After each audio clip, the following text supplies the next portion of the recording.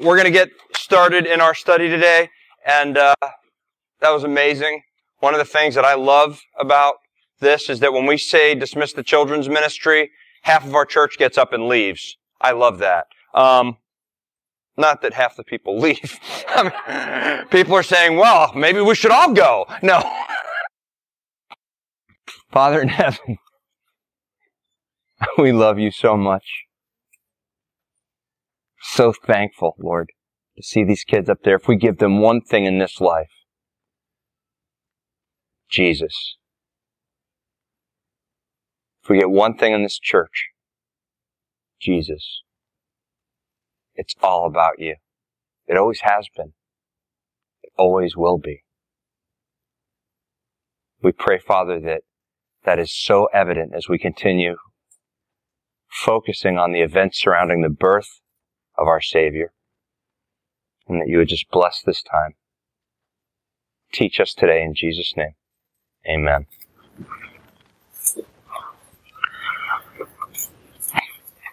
Ten words that start off one of my favorite stories of all time. Very intentional they were when they wrote them. These 10 words. A long time ago,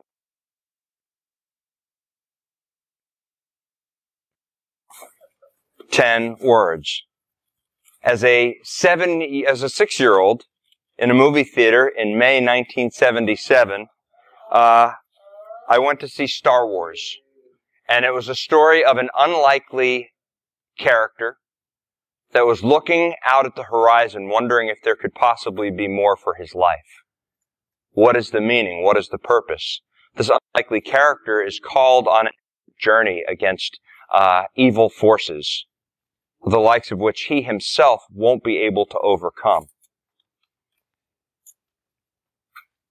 As a 6-year-old, watching the effects, watching the story play out, it was actually pretty amazing. But I have to be very honest with you. Thursday night at 10 p.m., having a ministry that we do in North Florida, I was compelled to drive into Valdosta, Georgia to see the end of the story at 10 o'clock. And feeling like a little kid in a movie theater, sitting there with my popcorn, ready to see how the story ends. And this is how it ends. No, I'm kidding. I'm not going to do I'm not going to do that. But but watching this play out, can you imagine that? I mean, how many stories do we have the opportunity in this lifetime to watch play out, via film over 40 years? It's pretty unique for our lifetime to watch something play out over the course of 40 years. And it's a pretty epic story. But all of these wonderful stories just point to the greater story. Even that is part of the plan. That's our series. It's all part of the plan. This is all part of the plan, part 2. And our story starts off with 10 words that are more compelling. And what you believe about these 10 words determines what you do and what you see in this earth. In the beginning, God created the heavens and the earth. And here's the thing. You know how that story ends because you have this book. And the more we get to know this book, the more we see that everything that God has done through the course of history has been part surrounding the birth of Jesus Christ. The more we look from Genesis on to Revelation, the more we see that all of history has really pointed towards this. And so I want you to walk away with 2 simple things today. 2 simple things. If you walk away from this message, what I want you to walk away with is this. Is one, when you see how His plan unfolds in this world, then you're going to have confidence that His out. That's the first thing. When you see how His plan unfolds, how intricate it is and how it always works out, then you'll have confidence that God's plan is always the one that works. But the other thing is this, that what we'll see when we look through these passages today, we'll see that the people that God uses will give us confidence that there's one more invitation into His work, and that invitation is for you. All that will be left at the end is a question in each of our lives that says, whose plan are you part of right now? living out your plan, or is it His plan? And if you're living out your plan, then the only question is that how's that working out for you? So, we take a look. In your Bible, you have the Old Testament, you have the New Testament. Okay? From Genesis to Revelation, and the Old Testament pretty much tells us about the creation, the fall of man, God's calling of a nation, that nation's disobedience. But throughout the Old Testament, what we see is that their disobedience to the law, it points to their need for a greater agreement between mankind and God. It points to the need for a new covenant.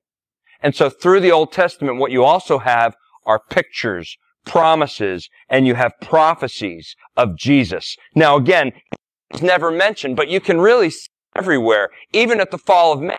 When the man and the woman are placed in the garden, you can see that they're given a choice. It's Genesis 3:15. After they blow it, there's a promise of the Savior. Jesus is right here. Let me read it for you. Some have called this the Gospel of Genesis. And I will put enmity between you and the woman, and between your seed and her seed, and he shall bruise your head, and you shall bruise his heel. If you look in the middle of 15 where it says, and between your seed and her seed, you'll see the last seed, the second seed that's mentioned, is mentioned in capital letters. And there is a reason for this. The seed that it's talking about is Jesus coming to give us victory. And so there we see the promise of Jesus. But then later in the book, in Genesis 12, God calls this man named Abraham. Now he calls Abraham and he says, okay, Abraham, I'm going to bless you. I'm going to make you the father of many nations. And when he says, well, I'm going to make you the father of many nations, and in you all of the families of the earth will be blessed. What is that a promise of? It's a promise of the gospel. Through a man named Abraham. He's called the father of our faith. But as the father of our faith, you would expect, well, the father of our faith raises the bar up here, and in so many ways he does, but not always. The father of our faith is an imperfect man, and at one point, he's afraid of a Pharaoh, and he says, listen, my wife is my sister. But God uses Abraham, and he's the father of our faith. He also uses before Abraham named Noah. And Noah is called to build and deliver his family out of the flood. Noah is righteous in his generation, and God uses Noah in a mighty way. But after Noah gets off the ark, he builds an altar, and then he gets bombed. All right? He gets inebriated as soon as he gets off. He gets drunk and naked after he gets off the ark. So you've got this plan working at So you've got God preserving a family despite a worldwide flood. You've got Him calling a man named Abraham, who's the father of our faith. Then you know the story of Moses. And Moses is used in a mighty way to bring the children of Israel out of Egypt at 80 years old. And Moses becomes a deliverer. Through all of these stories, through Moses, through Joseph, through David, through all of the Old Testament, you get these pictures and these promises of a Savior and it's all part of a plan. And when you look at it and you say, listen, the whole thing has been working out exactly the way that God orchestrated throughout all of history. But all that He's using. See, it goes with the two things that we want to illustrate. And that one is that through God's plan, we can have confidence His plan has always worked out and will always work out. But also the people He uses should give us confidence that no matter who's walked into this room today, God can use you. And He desires to use you as part of a plan that has been playing out from the beginning and that will extend into all of eternity. So you see the history of the children of Israel in the Old Testament too. Now, they start this cycle where God blesses them and He shows His favor to them. And this might sound a little bit like our life sometimes. Where He blesses them, then they disobey Him, they go about doing things their own way, then He disciplines them, then they repent, then He blesses them, and you have this cycle throughout the Old Testament until God eventually removes His favor from the children of Israel. Here's what you see in the meantime. That through that cycle, He sends men called prophets. And these prophets, through very dark times, usually when a king sees them coming, they see the prophets coming. It's part of the plan that these kings that have turned to idolatry, the prophets of God come before them and they say, okay, listen, God's judgment is coming. But through these messages of judgment, what you also see are pictures of hope. An example is in the book of Isaiah. And you don't have to turn there, but I'll read just a couple of the things that Isaiah says about the birth of a Savior. Again, this is all playing out exactly as God orchestrated. It's Isaiah 7:14. Hundreds of years before the Messiah comes, Isaiah 7:14 says this, and you've heard this verse, "Behold, the virgin shall conceive and bear a son, and shall call his name Emmanuel." It's right there in Isaiah. A little further in Isaiah, you go to chapter 9, verse 6, it says, "For unto us a child is born, and unto us a son is given, and the government will be upon his shoulder, and his name will be called Wonderful, Counselor, Mighty God, Everlasting Father, Prince of Peace." And what you have, again, pictures, promises, prophecies, as everything is working out exactly the way that God designed it, despite the fact that He chose the children of Israel, they disobeyed Him, but His plan is still working out. So much so that there's one book of history in the Bible called Esther. You've heard of it? And if you're familiar with the book of Esther, it's very interesting and very intriguing because it's only one of two books in the Bible where the name God is not mentioned. And there's a reason for this. Well, the name of God is not mentioned in this book of history. It's the last book of history in the Old Testament. It's the last history. God is not mentioned. But using a Jewish order, He preserves the children of Israel from complete annihilation by using a Jewish order, unlikely of characters, putting her in a particular set of circumstances for a moment such as this. Do you see?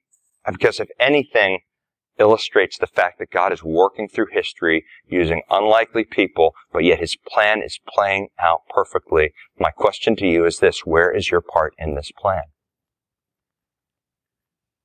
And some of you are sitting here saying, "I don't know, Pastor. I'm really still trying to figure that out. How do I figure that out?" Here's how you figure it out. You worship Him. You celebrate Him. This whole plan to send His Son was designed for one reason. It wasn't because of your money. This whole plan was orchestrated because He desired a relationship with you. And that He has a plan for your life that was designed before time began. And if anything, we should sit here and I hope that blows your mind. And I hope it compels you to say, you know what? Maybe the plans that I have not necessarily worked out because I never went to Him in the first place, but maybe if we wipe the slate clean and say, God, why don't you crush our plans so that your plan for our life can go forth? And you would say, but I'm afraid to do that because I got some pretty decent plans. You might. But let me tell you something. His plan is. I love Esther because it kind of transitions into a period where God seems to be silent. It's what we call the intertestamental. And year, and we're incredibly silent, just like He is in the book of Esther. No prophets are speaking, no word is being written during that time. It's about 400 years of silence, and what's creating a spiritual vacuum, yet God is still working obviously, and He's using the likes of men that have nothing to do with Him, like Caesar Augustus and Alexander. He's using all these into places so that when He reemerges onto the scene, that we can see that He's speaking even. The application for you, I think, is really, really important. Because as we're talking about the fact that God's plan is always working out, it's always working out even when He's silent. In your life right now, maybe somebody's saying, you know what, I don't hear you. I don't feel you. I don't see you. But according to the word that we have in front of us, does that mean that God's not working? Absolutely not. Everything is being positioned just as He planned from the beginning of time and for all of eternity. But Pastor, God is silent. He doesn't have to be. He can always be speaking to you as long as you have His word in front of you. For some of you, the problem is this. He seems silent because he might not be telling you what you would like to hear. I mean, is that even possible? Sometimes we're looking for God to do something, but it's during those moments of silence. I mean, they're epic in the Bible. Think about it. The children of Israel are enslaved for hundreds of years by Egypt. It seems like God is silent. 400 years between the finish of the Old Testament and the events of the New Testament. It seems like God is silent. But listen, in the garden, when Jesus is praying, not as I will, Father, but as you will, kind of seems like God is silent. When Jesus is on the cross and he says, my God, why have you forsaken me? Seems like he's silent. We wouldn't be here today if he was silent. It's at those times it seems like the silence is deafening, but at those times he's speaking sometimes more powerfully than if he were to appear by a burning bush or sending an angel to you. Yes, God speaks during his silence. So you have the events of the Old Testament, you have the history, you have the prophecy, you have the period between the Old Testament and the New Testament, but then you have something else that's kind of mind-blowing. And it's as you turn to the New Testament, to the book of Matthew, what you have here is a family tree of Jesus. And if ever we were to see God connecting the dots through history and using imperfect people to do it, it's right here. The evidence is right here in the book of Matthew, because as you look at Jesus' family tree, you would expect it to be the who's who, the best of the best. But sometimes what it reads like is the people that were least likely to succeed. That's what I would have been voted in high school. Somebody least likely to succeed. Come on. You should have went to high school with me. Listen, in this genealogy, we're not going to go through it exhaustively, but I do want you to look at a name here in verse 5. As part of Jesus' genealogy, he claims to have a lady named Rahab. Are you familiar with Rahab? Rahab was a Gentile prostitute who hid 2 spies. So she was a Gentile prostitute who lied to save the spies. She's in his genealogy.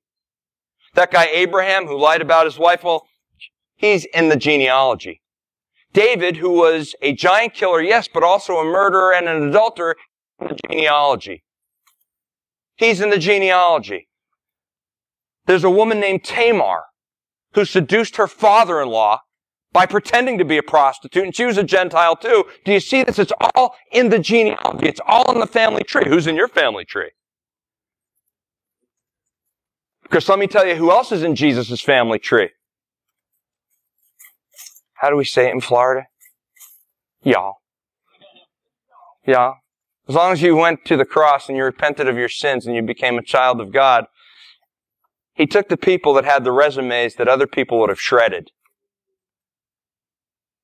He had the resumes that everybody else would have said, no way. All right? If I was submitting my resume to be pastor and I put my history on there, all right, most people would have said, yeah, no. You know?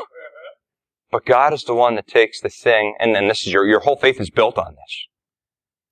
Your whole faith is built on this. That it's the stone that the builders rejected that became the chief cornerstone. Alright? That's God's plan working itself out through history. And there you have it, right there in the genealogy. If you go through that genealogy and you look at some of these names and you could say, God used them, then maybe what you'll stop and say is, yeah, I think God can use me. God can use me. So he uses the family tree.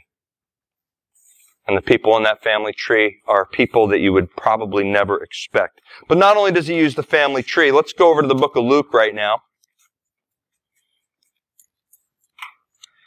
And we're going to see events unfold as been silent for so long. How he emerges on the scene, we'll see in Luke chapter 1, verse 5. He's going to send a forerunner to Jesus. You know him as to be John the Baptist. So before the angels come talking about Jesus, it says Luke 1, verse 5, it says, there was in the days of Herod, the king of Judea, a certain priest named Zacharias of the division of Abijah. His wife was one of the daughters of Aaron, and her name was Elizabeth. And they were both righteous before God, walking in all the commandments and ordinances of the Lord, blameless. But they had no child. Listen, they had no child because Elizabeth was barren, and they were both well advanced in years. So you see that and you say, well, who does that remind us of? They were older, they were past it. Okay, Abraham and Sarah, right? And so what you see is, wow, there's another connected dot. You can connect this to history, that there's a reason that you're told that Abraham and Sarah are barren, because it's kind of a foreshadowing of something that's happening here. That's very interesting. So now, who is God using to enact His plan? An aged priest and his wife. A priest, a religious figure. The people that Jesus would rail against the most. That's who He's using. Do you see all the different people that God uses? Shepherds and through the rest of the Old Testament, Jewish orphans. And here He has a priest and his wife, and they're elderly. It says, verse 8, so it was that while he was serving as priest before God in order of his division, according to the custom of the priesthood, his lot fell to burn incense when he went into the temple of the Lord. And the whole multitude of the people was praying outside at the hour of incense. Then an angel of the Lord appeared to him, standing on the right side of the altar. And when Zacharias saw him, he was troubled, and fear fell upon him. But the angel said, do not be afraid, Zacharias, for your prayer is heard, and your wife Elizabeth will bear you a son, and you shall call his name John.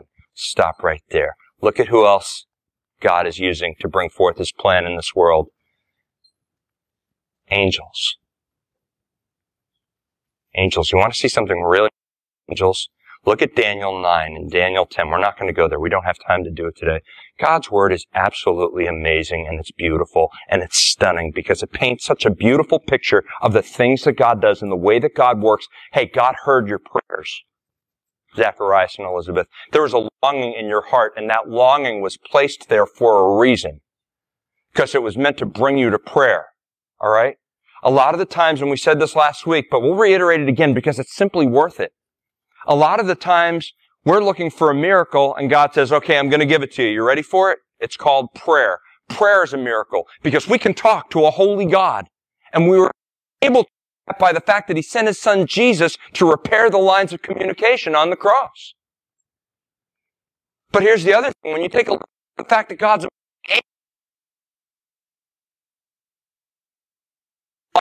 man, I would fix this. If I could fix this, I would move heaven and do it. Have you ever said that? Guess what God's saying right here? He's moving heaven and earth for a plan to save you by bringing His Son. That's what we see when we see the angels partaking in this plan. And when you pray, guess what? Angels are dispatched. Don't believe me, look to the Word of God. It says here that you're battling flesh and blood. It says here that you're battling principalities and powers. And God has ordained that your prayers would be part of a plan to change things no matter who you are. When you align yourself with the person of God and the will of God and the plan of God. This is a big deal. Because we're missing the plan of God because we're not on our faces. Listen. If I were to ask you and take a survey in here, I'm sure every single one of you would say, I don't want to miss anything that God has for me in this life. Life to the full, abundant life, like God promises. Fullness of joy. The peace that surpasseth understanding. Unconditional love. I want these things. That's the things that are promised. Are you praying? Are you spending time? We ask if you have a healthy life. How do you know if you have a healthy prayer life? Because you don't have to pray, you get to pray. I get to just sit here in His presence and talk with Him.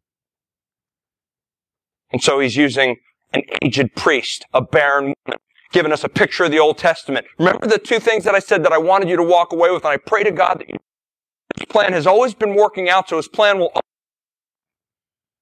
But two, when you see the people He uses and how He uses them, that there's a role in this story for you. Now, we talked a little bit about Caesar Augustus last week and how God used Caesar and how God used Herod. But let's turn over to the book of Luke right now, over to chapter 1, verse 26. Sorry about that. Chapter 1, verse 26. Now in the 6th month, the angel Gabriel was sent by God to a city of Galilee named Nazareth, to a virgin betrothed to a man whose name was Joseph of the house of David. The virgin's name was Mary. And having come in, the angel said to her, "Rejoice, favored one, the Lord is with you. Blessed are you among women." So now it was a Jewish orphan. He's using shepherds. He's using angels. He's using aged priests. He's using a teenage girl. But when she saw him, verse 29, she was troubled at this saying and considered, "What manner of greeting is this?" Then the angel said to her, "Do not be afraid, Mary, for you have found favor with God. And behold, you will conceive in your womb and bring forth a son, and shall call his name Jesus. He will be great, and he will be called the Son of the Highest. And the Lord God will give him the throne of his father David, and he will reign over the house of Jacob forever, and of his kingdom there will be no end." Then Mary said to the angel, "How can this be, since I do not know a man?" And the angel answered and said to her, "The Holy Spirit will come upon you, and the power of the Highest will overshadow you.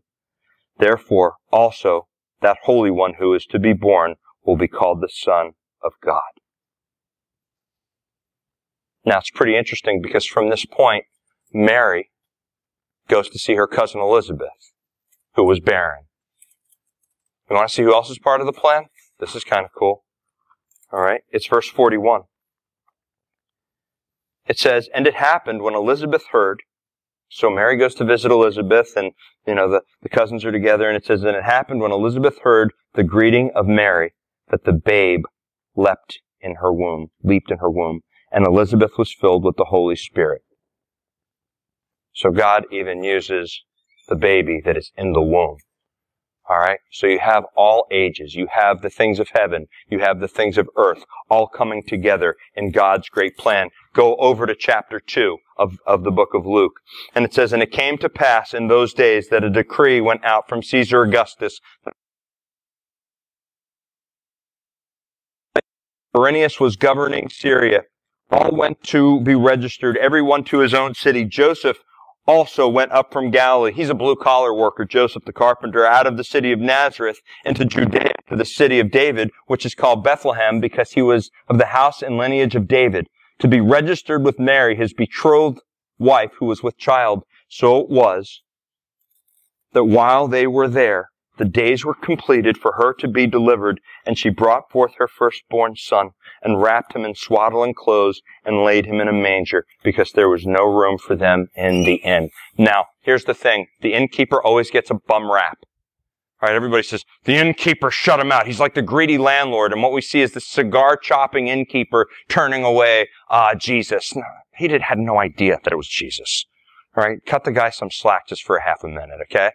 But here what you do see as part of the plan is this. You have the most powerful man in the world ordering a census to rearrange everybody just to bring Mary and Joseph to Bethlehem to fulfill the prophecy of Micah.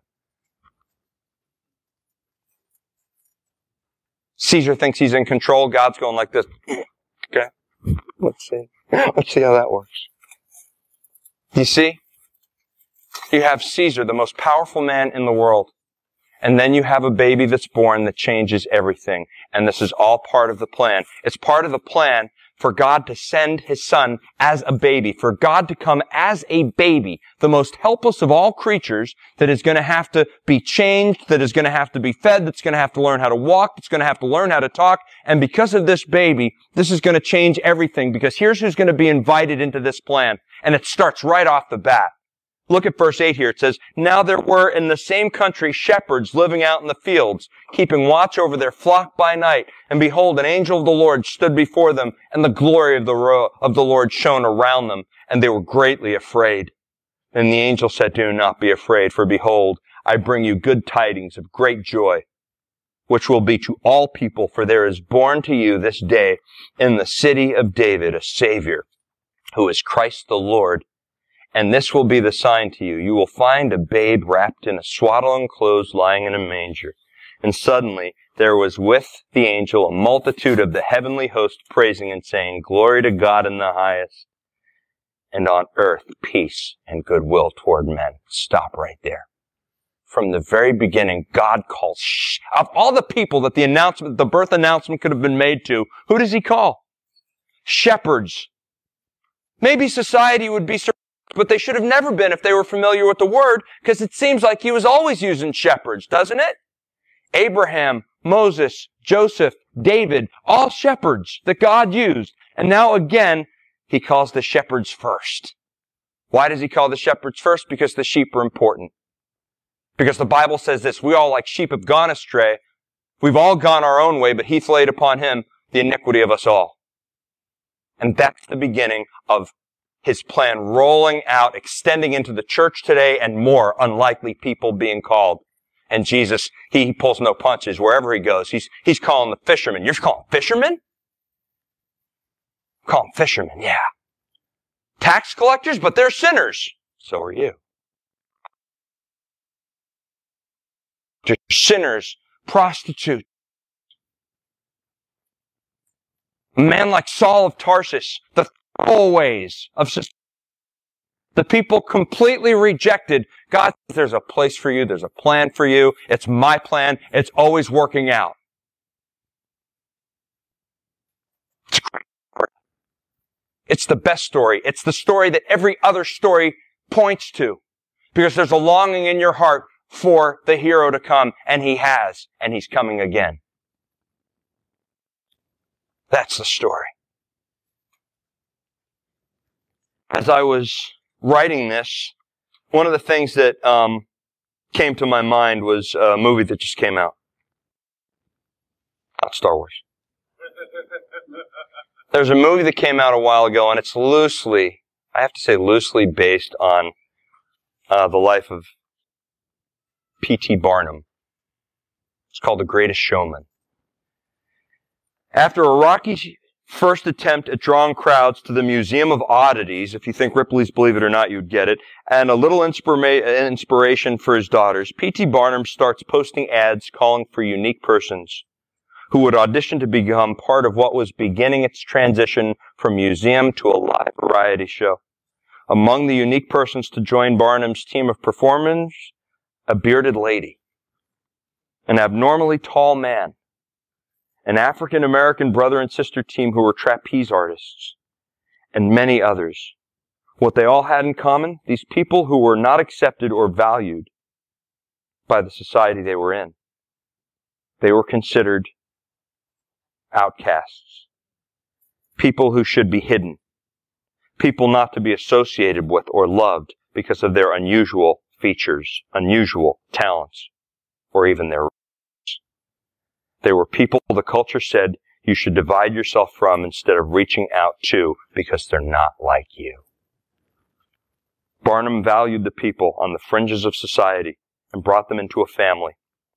He saw the gifts in them overlooked by others. He gave them a platform for purposeful service that brought meaning, not just to their own lives, but to the lives of others as well. He challenged the norm and said that you can't value or have meaningful relationship with people who are different from you. Isn't that exactly what Jesus did? Right? Because it doesn't matter if you're a shepherd or if you're a king. It doesn't matter if you are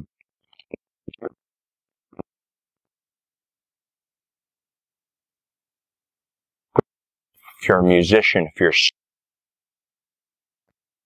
a butcher, if you're an adulterer, there's a place for you when somebody repents and comes to the cross and acknowledges that Jesus Christ is the Lord of their life. That's what this plan is all about.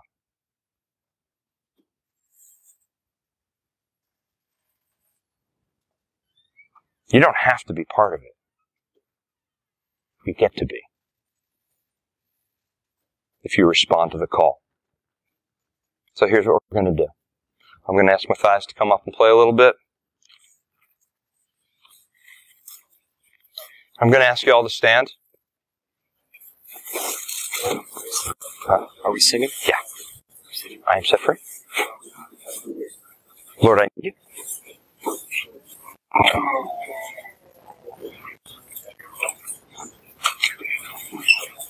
Patrick, I have said friend.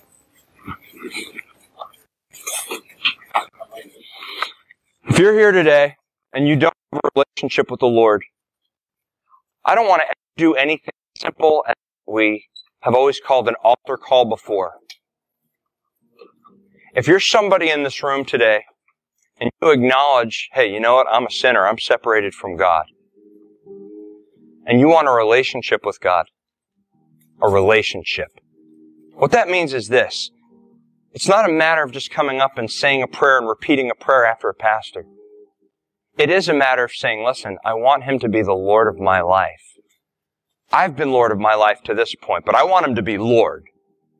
I want Him to be the God of my life. I want to stop calling the shots, and I want Him to. If you want a real relationship with God, then that's what this call is for. It's a call for people that are saying, you know what? I don't think that this is an amazing plan, and I don't know that I'm part of it. You become part of it by repenting of your sins and asking Him to take over. Not just saying, I'm sorry, and maybe periodically I'll come to church. That's not it. It's a matter of saying, okay, I'm done doing it my way. I'm yours. Every bit of me is yours. The call to follow Jesus, it's not as we've so often said in the church, it's not a get out of hell free card. It's a live life to the fullest invitation. But that only comes when a man or a woman dies to themselves. And so if that explains you and you're like, you know what, I need to die to myself. And I want that relationship. If you want that relationship, then as we sing this song, come on up and let's pray.